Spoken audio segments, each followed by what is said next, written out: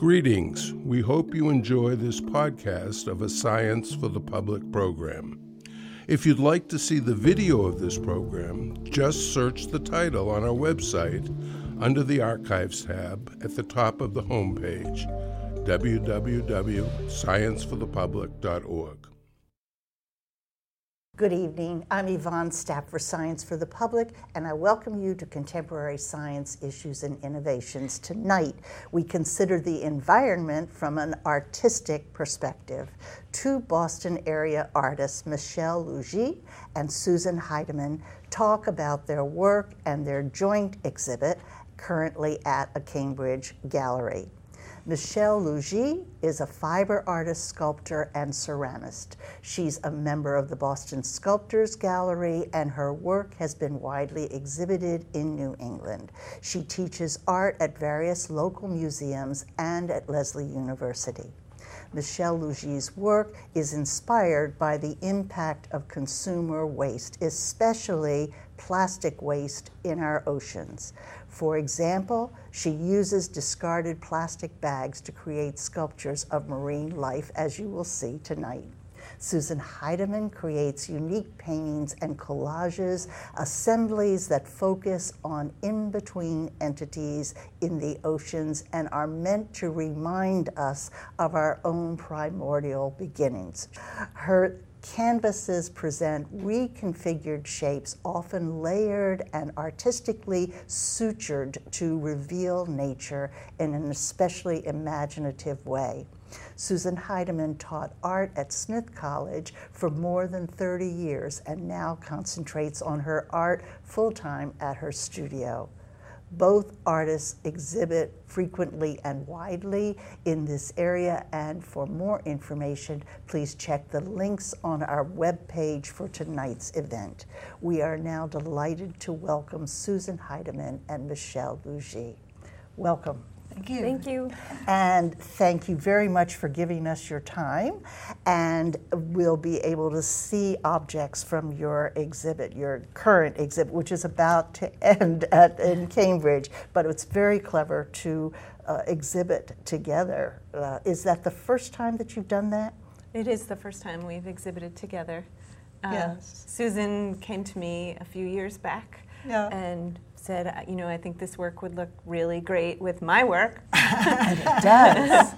It does. I'm sure you were pleased, and I'm sure your audience has been pleased, the people that go to this very charming gallery in Cambridge. So the other is, you both have a purpose that feeds your work. Can you tell us just a little bit about it? What is it that inspires? Well, I've worked with discarded materials for a long time, and I learned about the plastic debris in the ocean, and I taught myself to crochet plastic bags and use that material to create my work, so that I was working originally with ocean-related imagery. Yeah, right. I think you had done other things with maybe like cells, the ceramic material with the cells and stuff, but this is awesome. And I think when Susan showed me in the gallery the objects that you're going to be talking about tonight, I couldn't believe they had been crocheted and made of plastic bags. But for our audience, she's referring to the huge gyre in the ocean. There may be more than one at this point. All full of plastic, and you are probably aware of the damage this is doing to marine life. So thank you, and it will be very inspiring. And Susan, how about you with the? Well, I had always been a painter of nature, oil paintings, and in 2005, a project that I collaborated with a poet led me to begin involving stitching in my work.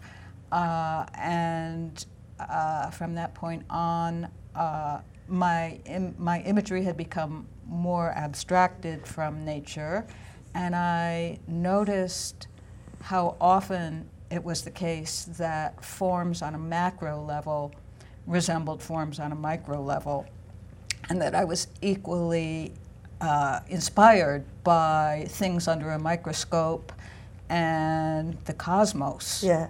And so I began constructing forms that were essentially hybrids of many different taxonomies. And the stitching was important in demonstrating the hybridity of these forms. Yeah, it's very clever. Both of you, the work is very clever. And I think we will go ahead and move on. What we're going to do is let each of the artists to talk and show some of the work in the exhibit and explain for us a little more, and then we'll come back and talk all together again shortly. So we're going to start with Susan and her canvases. This is a piece which is actually created on a plastic paper, which is called Yupo. It's imported from Japan. And I'm going to go right to a detail, which is the upper central section of it. There are embroidered forms in black at the top, and then as we move down the piece, there is oil painting that is integrated with the embroidery. You can see a very, very faint seam where I attached one piece of Yupo to a larger sheet of Yupo, and this piece includes aqueous media, that is water-based media, the stitching, metallic thread, embroidery thread, and oil paint. That's amazing. It's quite a combination. Right. This is a very much larger piece. That piece was about 53 inches tall. This piece is 87 inches tall. This one is all watercolor paper. It's 3 sheets of watercolor paper that have been sutured together, and then I have torn up old monotypes and sewn them onto the paper. There are many layers of these torn up monotypes of mine that I've sewn on. Then I've used sewing or embroidery to draw around them. So these forms that are black, molecule-like things are all embroidered. And there is also watercolor and aqueous media that have been dripped and splashed onto the entire 87 inches by 48 inches of surface area. Amazing. This one is also all paper. Again, 3 sheets of watercolor paper sutured together. I think we have a detail of this one. So you can really see the number of layers that I sew onto the paper. I sometimes attach them only in certain parts of the forms so that parts of the forms stick up and create a kind of relief quality. You can see the cast shadows that they're creating on the white paper. And again, these are pieces of old collages that I've torn up, and also just shapes that I've torn out of watercolor paper that I have painted certain colors. This one is a more unusual way of working. It's quite a recent one. I used the Yupo paper and the Arches watercolor paper together and sewed them together. It's 60 inches tall, so the Yupo is underneath the watercolor paper. Then I'll go right to a detail so you can see more clearly. I've literally taken a knife and carved out the watercolor paper to expose the Yupo, and then I've painted the Yupo that comes through in metallic silver gouache. And you can see in this detail, again, there are pieces of torn up monotypes.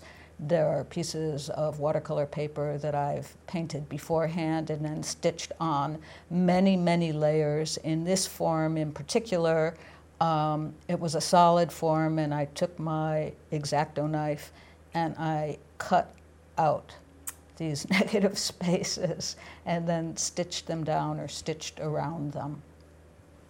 That's it. Wow. What is Yupo? Yupo is this plastic Japanese paper that comes in big rolls or in separate sheets. Yes. So now I see that. But we'll come back a little while. That I can, for both of you, I could see what looks like months of work. This is not like an overnight thing, but there are a number of other things to ask you about that. Thank you. I'm glad you had these details. Yeah. Because as I told you in the gallery, that when you see it up close, then you see all of these layers and things. But when you take a picture, you lose that. It becomes one dimension there. So, but the colors are beautiful. The shapes are just so imaginative, and it's really lovely. Thank you. Okay, so now then we're going to see the sculptures, and keep in mind what these things are made of, people who are looking. Okay, so Michelle. So this is my work created from plastic bags. These are crocheted, and also this outside cage-like form is a wrapped material, wrapped with the plastic material. So I collect the plastic from, it's all post-consumer plastic, and I collect the plastic, and then I have to sort by color, and then I process the material by flattening it out and then cutting it into loops, and then looping the loops together to make the plastic yarn that I can then crochet with. So there's a lot of steps before I actually even start working. Yes. And this piece is related, my most recent exhibit was based on seeds forms, so this is based on a balloon seed form, and I have made a few artistic changes to the form, but my reference image is actually quite like this.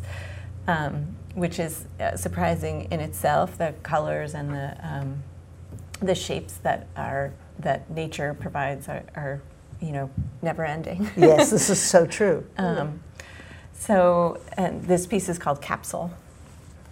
And do I get to the next? Yeah. This is a much smaller piece. It's called Ovum. And I think you can see in this image the individual stitches for the piece. So this is about 8 inches large. And this is based on a comfrey seed. So this seed, it's very sexual shape, but it's a seed. It's very close to the original shape, and also created. So I'm using stitching and then this wrapping the plastic also in this one. And inside, so each piece is crocheted. I do this preparation of the material, and then I crochet my pieces, and then I have to assemble the pieces until they are assembled over a form. They're very floppy, like a sweater would be. So I create a wire armature inside, and I kind of stretch the pieces across that, and then usually stitch that together, and then I coat them with a coating of UV resin, because the plastic doesn't biodegrade, but it does photodegrade. So it will break down into many small pieces, which are also floating in the ocean. That's true. True, and elsewhere. Yes. And elsewhere. Yes. And this piece is called Progeny, and it's quite a large piece, about 30 inches. This one is it's still based on the germinating form, but this one is much more from my imagination. And some of the reference photos that I was looking at had these little feathery attachments, so I had to figure out what I could use to make that. So I've used here on the sides, some of the pieces are cable ties, the red, and then I used some I cut some recyclable harder plastic and painted it and attached that to the piece. And so this germinating form comes down inside and has this wire structure to hold the shape. The scaffolding, Yeah, like scaffolding, inside. exactly. I see.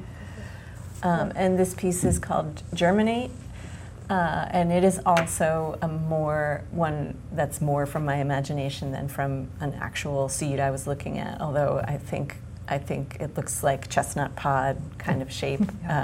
It's a little more elongated, but and this one really takes on a more animal quality. You know, there's like, it has like feet and like this tongue sticking out, but also it's, I think, also really referencing a germinating form.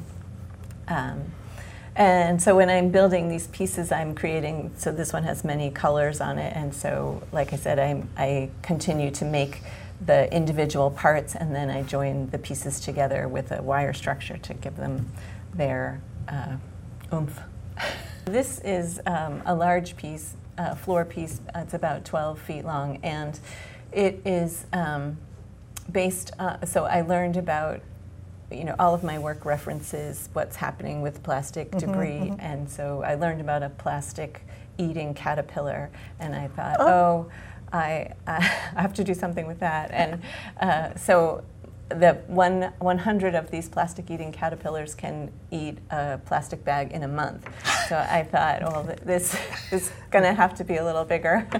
My plastic eating caterpillar is much larger, and it's all created from plastic bags.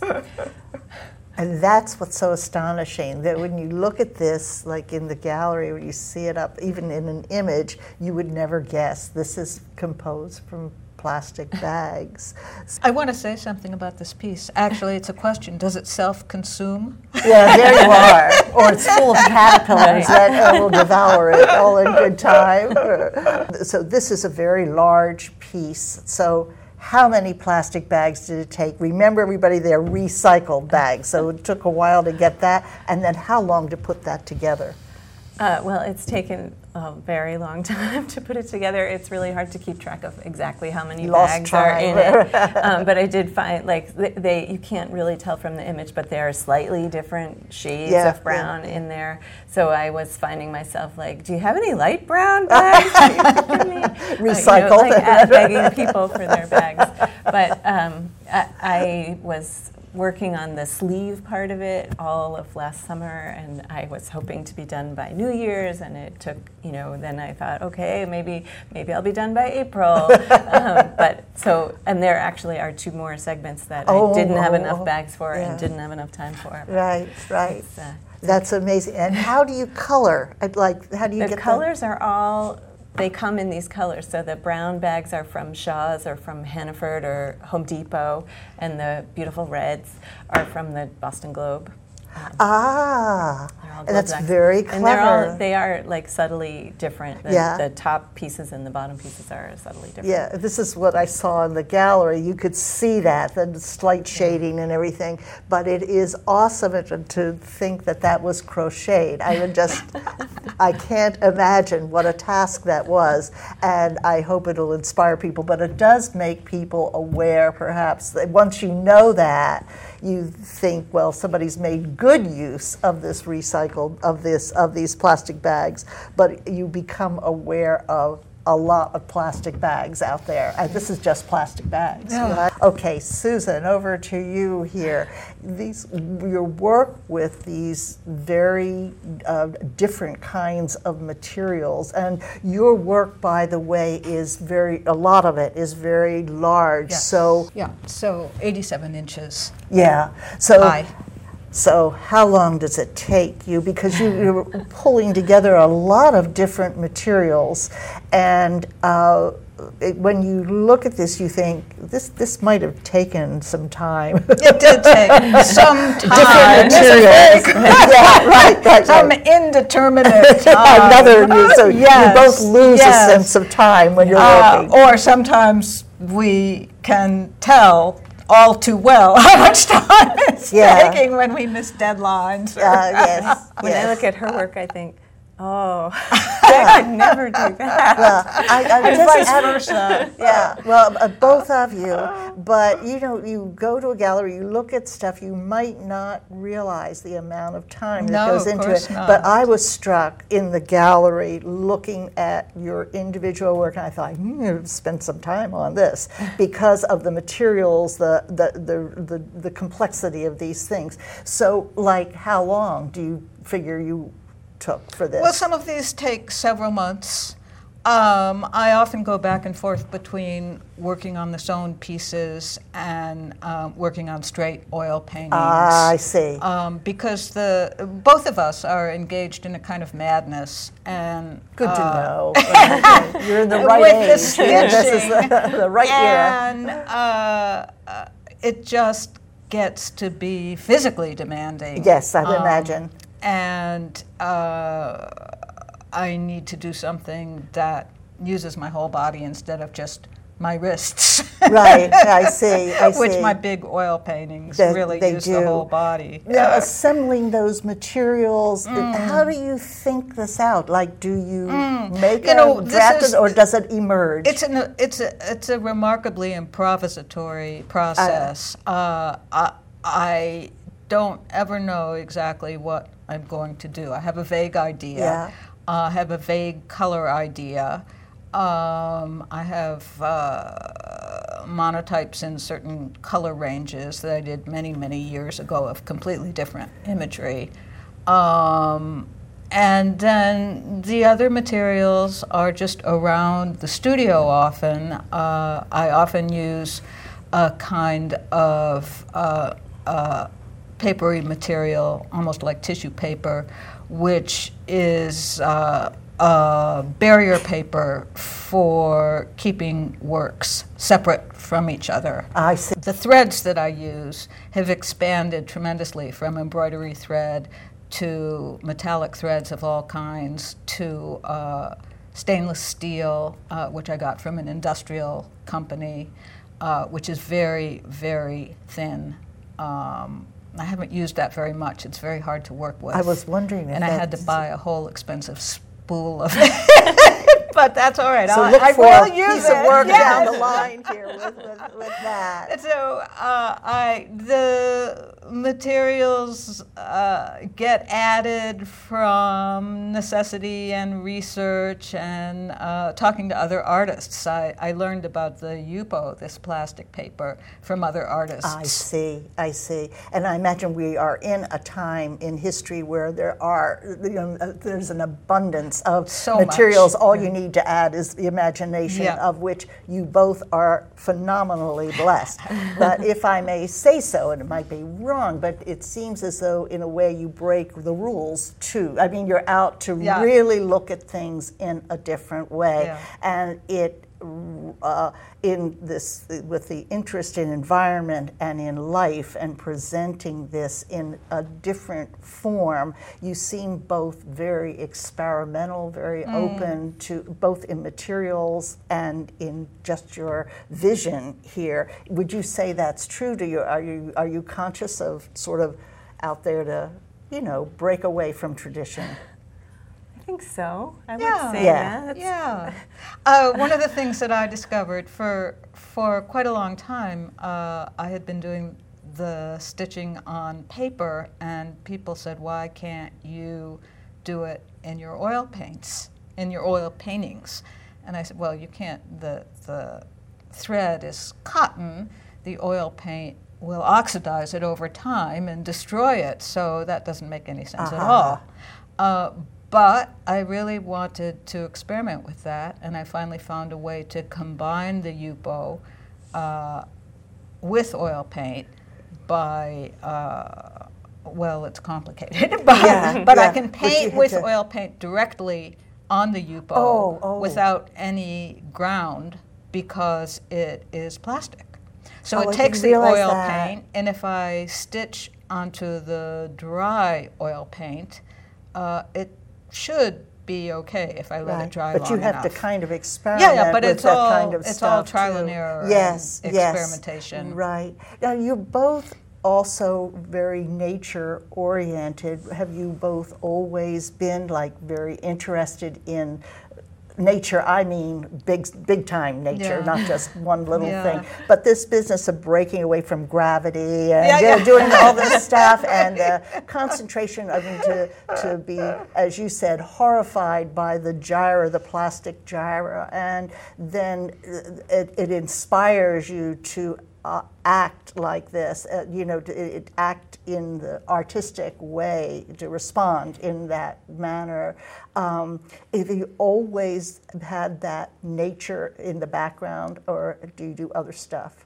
I think that for me, I have pretty much always had that in the background. I studied the figure, so I think my, really close observation of incredible, bodies and the beautiful forms that they have kind of flowed into just really like looking closely at all of nature and really considering those other forms.